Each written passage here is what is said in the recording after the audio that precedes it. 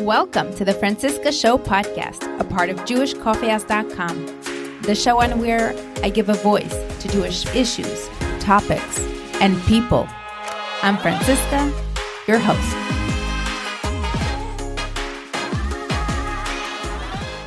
Before we begin today, Franstans, I'd like to invite you to go check out the incredible podcasts that are on the Jewish Coffee House Network. It's an honor to be one of them. And if you like this show, you probably will like some of the other podcasts too. If you are thinking of launching a podcast, please do reach out because this is exactly what I do. And of course, thank you for listening to the show, recommending it to your friends and family, as well as referring clients to my podcasting services. I appreciate it so much. Someone asked me if last week's episode was intentionally released after Yeshiva week, implying that after a week with the kids, it may be a good time to check in and see what you can do to improve on your relationships with your children. The answer is no. However, the episode from last week definitely hit a nerve because I heard from so many of you, and I'm so thankful that I got to interact and meet you. You know who I'm talking about.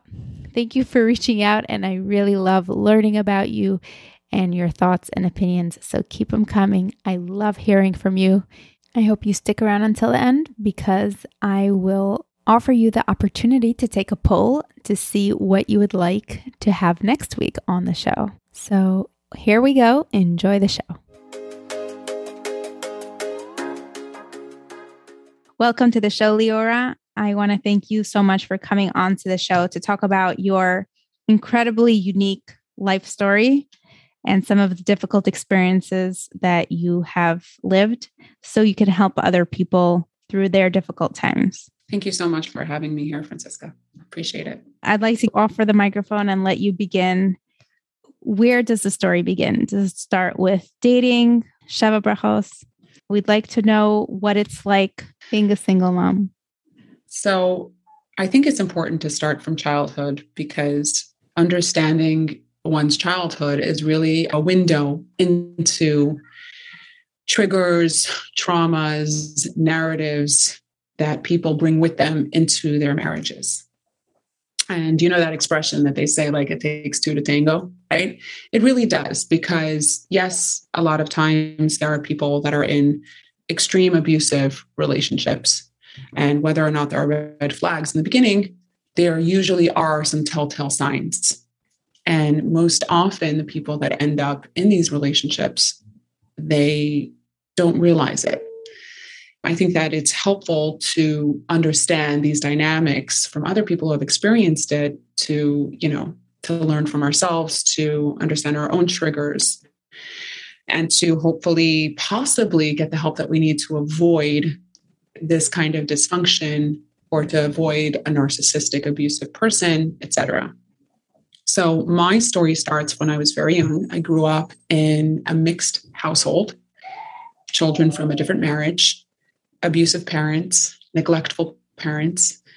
As even now when I talk about it, there is no anger, there's no resentment. It's also part of the therapy is realizing that our parents also had their own childhoods, their own traumas, their own triggers that they brought into their marriage and their parenting. And there's epigenetics and family dynamics that going back generations. So part of our amazing ability nowadays is that there's so much available to us that we can stop these cycles and prevent them from continuing on to our children, which is ultimately the goal that everybody has, is that most often people get married, they want to have that beautiful marriage and be a wonderful parent. So I grew up in an abusive household, physically, emotionally, mentally, a lot of details involved with that. I was exposed to some things at a young age that definitely impacted my view on sexuality.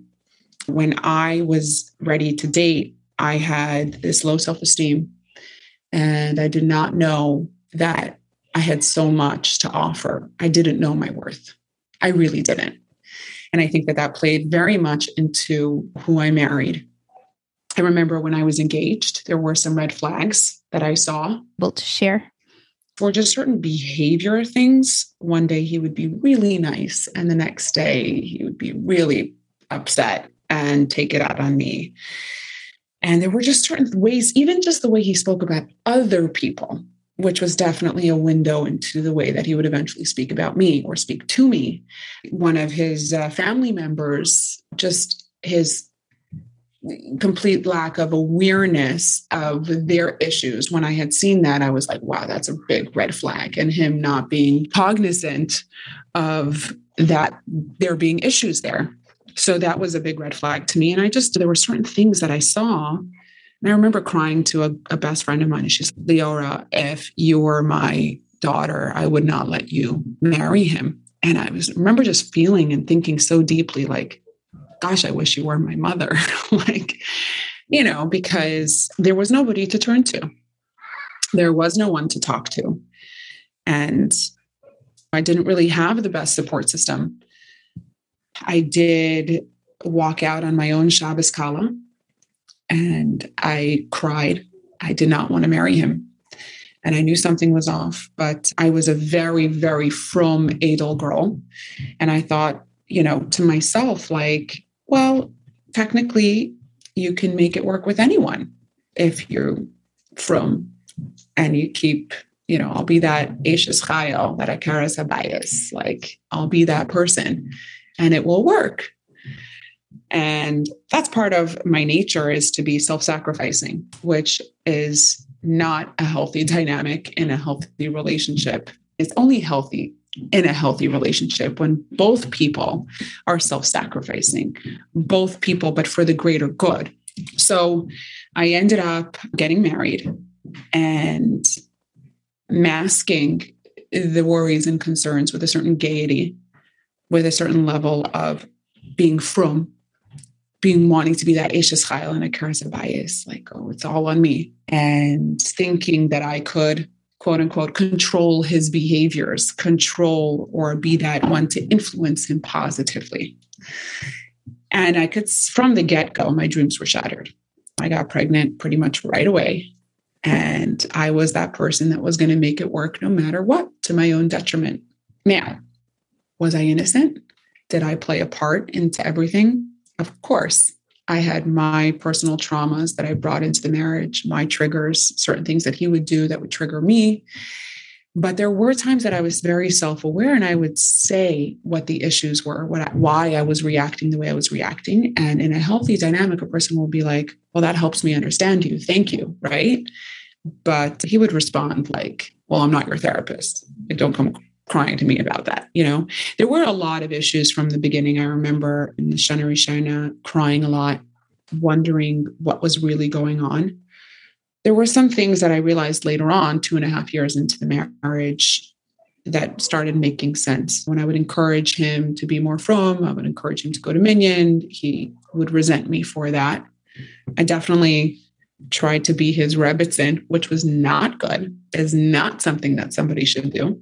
But in a healthy dynamic, when you marry the right person, you wouldn't have to be their Rebbitzin. Like, you would respect them for who they are. And I didn't. I didn't before we got married. Like, there were things that I saw, and I wanted this really frum guy, and I didn't get a really frum guy. And I was convinced that he was that frum guy, convinced myself. So part of that was my projecting onto him the dreams and hopes that I wanted without really accepting him for who he really was, which was not for me, not part of the values and goals that I had in life. So that definitely played a part into it. And then there was an addiction involved. So there was that. So I'm trying to take responsibility for what I did wrong. But then again, there were issues with personality. It's hard to say because, when you learn so much about things, you understand people so differently. So in the beginning, when I was so hurt by certain things that he would do, I realized later on, it's not like he was trying to hurt me. Most often people are not trying to hurt you. I mean, it eventually did turn into him trying to hurt me verbally. There was instances of verbal abuse. There were instances of him punching holes in the walls, getting angry at the kids, which was a source of serious discomfort and trauma for me because of the abuse that I went through. There was a lot there. And definitely I spoke to Rabbanim. We went to 12-step programs. And of course, the one who goes to the 12-step program, and I'm there for everybody, inspiring everyone, pretending like I'm like this, I got it all together and I'm good. And it's one of the reasons why me giving advice is such a conflict for me. When people ask, for what they should do, I'll always just try to help them be aware of themselves. And I think self-awareness is a huge, huge aspect to a healthy dynamic in any relationship. Everyone plays a part. There is no perfect person. We all have what to work on. I think that being an Orthodox person, also basing a relationship off of Judaism and knowing that God plays a huge part into it, and letting go of control of another person and circumstances plays a big part in that. I also think that communication, the way we communicate towards each other, trying to communicate feelings instead of blame, communicating in a respectful tone of voice, in a respectful way. One thing that I've worked on is trying not to come across preachy or like the Rebbitzin. I think being very knowledgeable in Judaism and Torah and stuff like that, it plays with my mind because I know better. But I think that understanding humanity and the way that people work, understanding that everyone went through something, everyone is going through something. And most often, really, we just need a lot of compassion. When you have compassion on yourself, you can have compassion on another person. Doesn't mean we make excuses for ourselves. It just means like, okay, once you already mess up, you have compassion because the Yetzer Hara will try to get you down.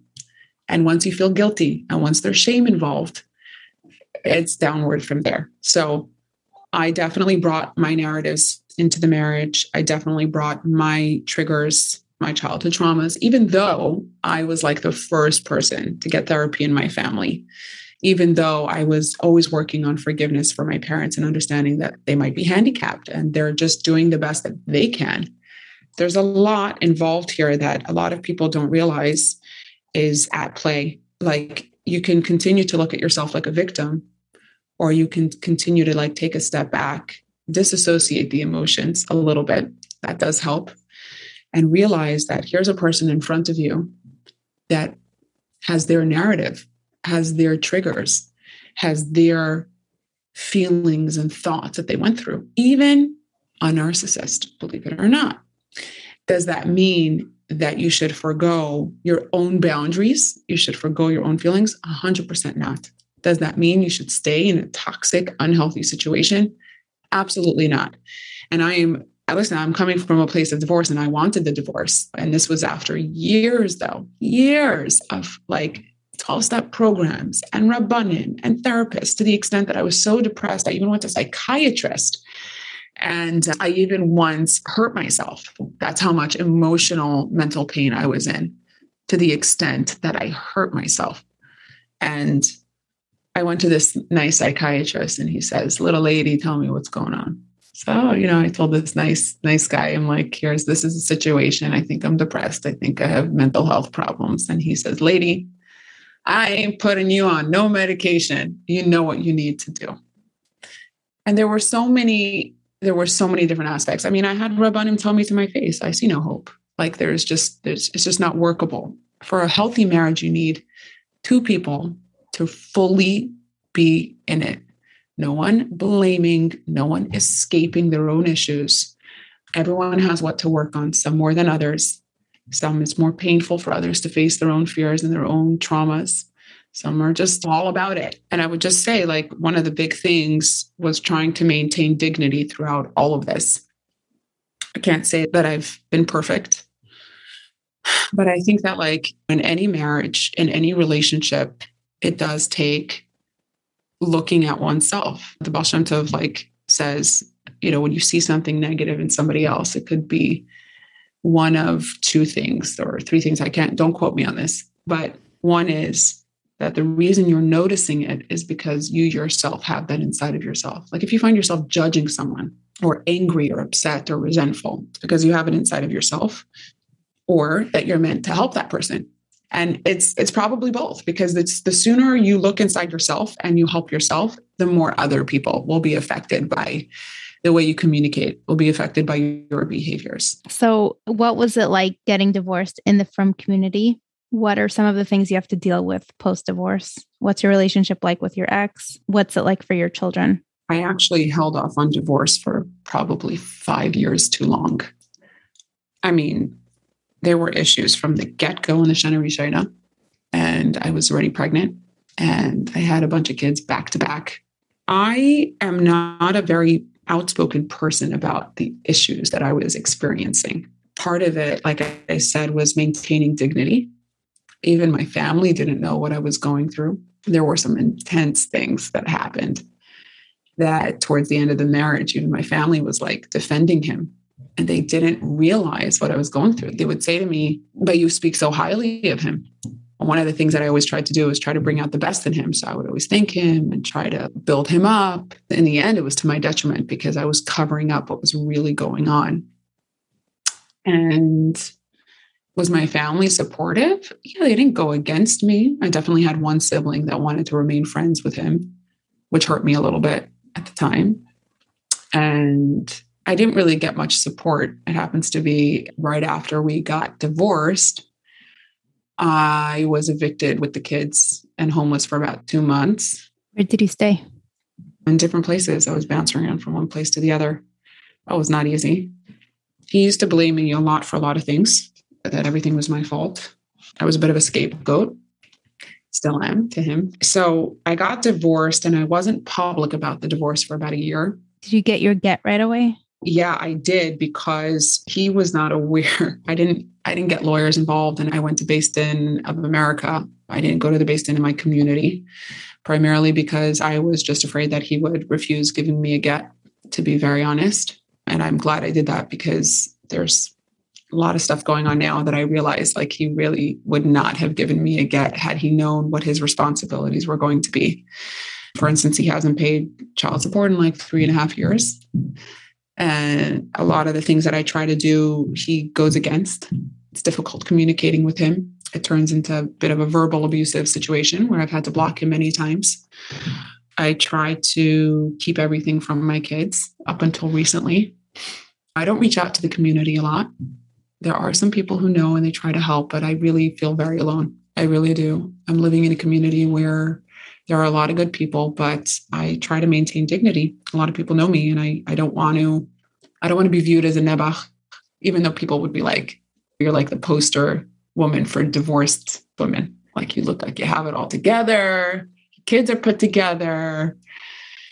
And I could be imploding and falling apart on the inside, but on the outside, I'm looking like it's peach keen. Everything's great. She recently even called the cops on me. I had gone to pick up my kids, and actually, no, they were supposed to come to my house. He had them for Shabbos and Rosh Hashanah. They were supposed to come to my house, and I can barely ever reach my kids when they're at his house. I actually got a landline so that my kids could speak to their father whenever they wanted. He could call whenever he wants, and I can barely speak to them when they're by his house.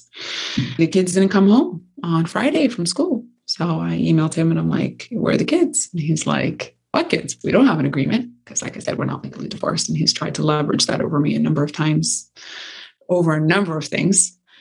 And I was like, I'm not having this. I'm just not interested in going back and forth and calling and having this whole conversation with him that I know goes around in circles. So I went over to the apartment and I knocked on the door and I said, kids, you're coming to my house for Shabbos. And I could hear them talking like, what? We didn't know. And I was banging the door and I was like, it's time to come out. You're coming to my house. So he tells me at the door, like, go away, like the kids are staying by me. And I'm like, no. And I was speaking directly to the kids. This is the first time like I really got the kids involved, because I was like, I'm just not having this. Like, this is just ridiculous. So they were supposed to come to me and he knew that. Anyway, 2 of the kids come out. It was a bit traumatic. Even for me, I was crying. And only 2 came out and he didn't send the other 2 out. I was like, I'm not leaving without all the kids. So he comes out. At that point, I told the other kids to go to the car. He comes out, he tries to stand over me. And I'm like, I'm not intimidated by you. Like, just send the kids out. It's my week with them. He's like, if you don't leave, I'm calling the cops. I'm like, you can call the cops. I'm not doing anything wrong. He's like, you're trespassing. I'm like, this is an apartment building. I'm not trespassing. I'm here to pick up my kids. So he called the cops. And I'm sitting there while he's on the phone with the cops. I'm like saying to Hillam, I'm like, okay, I'll just say to Hillam. So he calls the cops. And it was in front of the kids. And one of my kids comes and sees what happens. I was very shaken up. I actually was sick for the next 2 days. And eventually I got COVID. And I was just completely run down. And I also had a family simcha that I was making that he didn't help with. I was just doing everything myself. And people don't know. People don't know what I go through on a daily basis, what I deal with. And it can be very isolating. And I wish there was, there are a lot of good support groups. I mean, they're sister to sister, but I barely am in touch with them. There's a program called My Extended Family that's good for the kids go to. The kids were very affected by that circumstance. And when they came home, they started telling me things that their father was telling them. Now, I never talk bad about him to the kids for their sake. They're not there for me. Like, they're not there to help me. I'm here to help them and to help them be functional, good children. And the fact that I got divorced, not their fault. I tried to stay together for them, but then I realized that I need to get divorced for them too. And there are some instances where one of my kids ran away from him. One of my kids told me, I hate him. But you know how kids are, like they go back and forth and he's their father. Do you feel safe when they're with him? Yes and no. He has his moments. It's like, it's the way it was when I was married to him. So right now, I'm working on some things to try to lessen the custody situation, even though like we don't have a custody agreement, but I'm not going to do anything that's going to spark outrage yet. I'm working on something that will lessen the custody and make it easier for the kids. One of the things that I had to do was that he kind of backed me into a corner where right after this whole event with the cops, the kids came home and they're like, Mommy, we don't know who to trust. Tati's telling us certain things. So I said to them, you don't have to trust me. You don't have to trust Tati. You have to trust in Hashem. And I told them, I said, but I will show you the facts. They're getting older and I can't hide things from them anymore. I kind of kept everything hidden from them. And I sat down and I said, I'll show you the emails and I'll show you the WhatsApp messages and you can decide for yourself. And I did. And unfortunately, the bubble and the safety net that I built around my kids completely burst. I did tell them, I said, no matter what, you have to respect your father. But it was traumatizing for me. It was very, very painful and difficult for me. But I can't allow them to have incorrect information, like that they need to be able to see what was said, what happened, what are the facts, and they can deliberate for themselves, like what the MS is. I don't have that much support. I have friends that are, there, but nobody can really be supportive like a family can. And I don't have anybody here. So I'm on my own. Are you open to ever getting remarried? So I've been working on that. Yeah, I do want to get remarried. I feel like I'm finally really ready. I want to square away some things with my ex, but I just recently sent my profile out to a number of shadchanim. There's some things that like the guy that I'm looking for is like a niche within a niche. Not easy to find, but I trust in Hashem, but I'd rather be alone for the rest of my life than settle. One of the things that my kids really want me to get remarried. They really do. Anytime I tell them I'm going on a date, they're like, yeah, really? Okay, amazing. They're like really excited. That's all they pray for is for me to get remarried. And I asked one of my kids, I'm like, why do you want me to get married? They're like, well, because it'll be easier for you. And then it'll be easier for us. We pick up on everything. They do. No, I'm very close with them. I'm very close. And they tell me all the time, Mommy, we really love it here. We feel very safe. You're very calm. You do everything for us. Like they know how much I do for them. But I think it's taking a toll on my mental health. I think it's taking a toll on my mental capacity. There's a lot involved when you're dealing with children. They're social, their friends, school work, the Rebbes, after school programs, PTA. And then there's myself, and then there's dating, and then there's keeping my house clean. And then there's making sure the kids have stuff, and then dinner, and then just a lot. It's a lot. It's a lot even for married people. So your civil divorce, it's not final yet. What's holding it from happening? He would like to say it's me. He actually has said that. In the beginning, we went through a mediator and then he stopped paying child support. So I told the mediator and they're like, well, if he's not paying child support, there's nothing I could do if he's not going to listen to the mediation. So go to court. So I got a lawyer and I never really wanted to go to court. I got a lawyer just to make it more official. And my lawyer was pro bono. His lawyer, everyone's lazy. No one's getting back to each other. I missed one court date because I had to work. So I had to cancel ahead of time. I said, I can't come. So he holds that against me as if I'm the one who held back the divorce because I, for whatever reason, missed this. And then he tried to get a mediator involved. And then that mediator was biased because he was working for that mediator. And then there were so many details within that he was just trying to like extort the situation and like the money situation. So there's a lot of details that I don't want to get into. And then the lawyers, and then COVID hit. So there was so much involved with that. Like the courts shut down and then like nothing was moving, nothing was happening. And he was getting upset at me. And like, what do you want? First of all, I'm dealing so much. Like I do a lot for the kids, a lot that he doesn't even know about. I don't sit there and like write all the list of things and what goes on in a day and what's necessary for kids. And then we tried to get a mediator involved just recently. And even the mediator was like, listen, what do you want me to tell you? He doesn't listen. He's changes his mind every day. And then whatever, there's a lot more details in there that I don't want to get into. And a lot of times, like I'll take responsibility for the fact that I just shut down.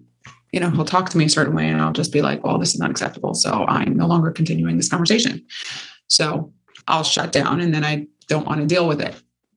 Well, who would want to deal with it? It's a lot. I'm doing all of this on my own. So right now, I got Based In involved because there's so many things going on. And I didn't realize that I could get Based In involved. I was told and under the impression that once you get divorced, you can't bring him to Based In once you get a get. So I don't know what will be. I'm just trying to do everything b'derech shalom. Like I don't want to hurt him. I just would appreciate if he would step up to the plate. One of the things that I told him, I'm like, look, the money is going to come either way. Whatever Hashem wants. Like if Hashem wants the money to come to me, it's going to come. I said, but you get the ability to be the shliach. It's your kids. I try to maintain a positive attitude. I really try to but every day is a struggle. I'll be honest. Like I wake up in the morning and I'm like, it's like Groundhog's Day. Do you want the divorce to go through? Of course. I actually, with the mediator, I compromised. I was ready to sign. He did not want to. He brought up a number of other things and the mediator's like, okay, we went through this already. Like we already discussed this. We can't keep going back and reneging on other things. His actions were not following up with his words. If there's anything you would like people to know, what kind of support would be helpful? What is helpful to a single mother? What's not helpful? What's not helpful is airing your dirty laundry. That's not helpful. What's not helpful is getting even. Not helpful. What's not helpful is putting the issues that you have with your ex over the kids. It's not helpful. Try to maintain dignity. I think that maintaining dignity, maintaining composure before you respond, speak to somebody first, vent to somebody else, and then respond in a logical, appropriate, dignified manner. They say if you wrestle with a pig, you're going to get dirty. If you fight with a pig, if you go into the mud, you're going to get dirty. It really depends what you really want. If you want to be that dirty person or you want to rise above, be a good person, be a mensch, be the better person, try to reach out to other divorced women that have experienced it and have risen above it and have come out of it and can give you proper guidance and support. Ideally, with the question, I had intended for you to talk about the world around you, not necessarily your ex-husband. If you could get more support, would you be more open about your story and about the support you need to focus so much energy? I'm open about my story, but to people who can help. Like even just last night, I was talking to a friend and I'm like, it really doesn't help for me to vent because it's just the same thing over and over again. Like I feel personally, I just get stuck. And I'm just like, it doesn't help for me to vent. It doesn't help for me to talk about it unless somebody can actually do something. I think that there is help out there. You just have to do your research. You have to make sure that people have your best intention at heart because there's a lot out there. There are people out there. And unfortunately, I'm the first person that wants to focus on the positive, but there's a lot of people out there that will take advantage of you.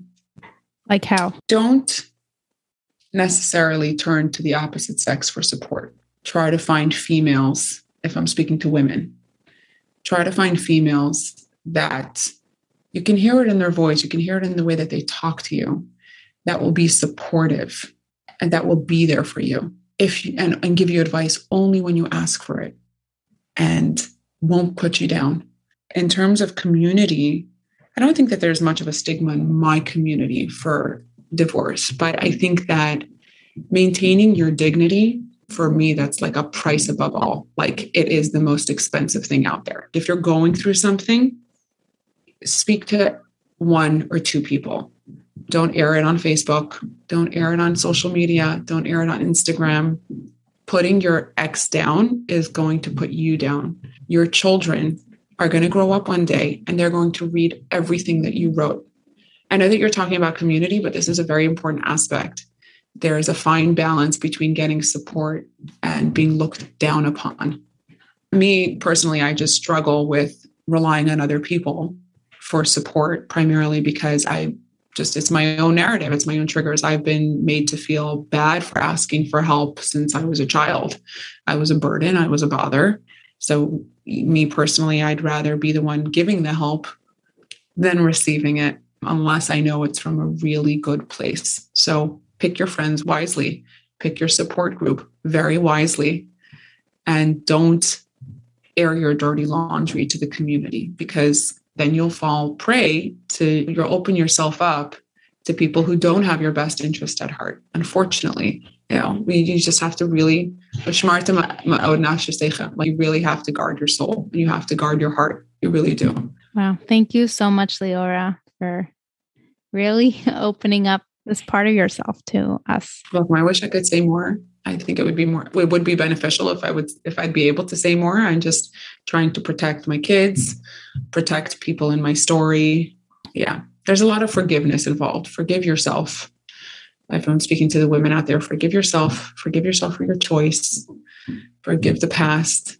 The only way to heal and the only way to move on, for it to be good for you and for your children, is to really forgive yourself, and don't make the arguments that you have with your ex about getting back at him or her, whoever's listening. It's not about that at all. Yes, justice, but God runs the world. God is the one who delivers justice. Just be a good person. Yes, people have to take responsibility, but don't get even. Don't get angry. Resentment is like swallowing a pill and expecting someone else to feel the pain. That's basically what resentment does. You're hurting yourself in the process. So that's my advice. My advice is to maintain dignity, respect for yourself, respect for your children, even respect for your ex, who is the parent of your children. So I'm not necessarily speaking to people who are went through heavy abuse or anything like that. And in those circumstances, a professional would be better at giving advice. But that's what I have to share and offer. Thank you. This was so valuable. Thank you for having me here. I hope someone gets help from this. Who knows? If anyone wants to reach out to Leora, feel free to reach out to me and I can put you in touch. Okay. Thank you so much for having me. Thank you. Friends Dance, thank you for sticking around until the end. I'm setting up a way for you to be able to send in voice messages for me to be able to get your feedback and stories for the Aliyah episode. So stay tuned for more details. Thanks for always keeping me in the back of your mind when you hear of people or nonprofits who are looking for help to launch their podcasts. This is how you can support the show. For next week's choice, I'll let you vote and take a poll from you. Would you like to hear from an Instagram influencer and behind the scenes of her life? Or would you like to go deep again with a comprehensive infertility and secondary infertility, a personal story with practical tips for raising awareness and sensitivity around this issue? Hit me up by joining the WhatsApp discussion group by clicking the link to join in the show notes. See you next week. Keep reaching out. Bye now.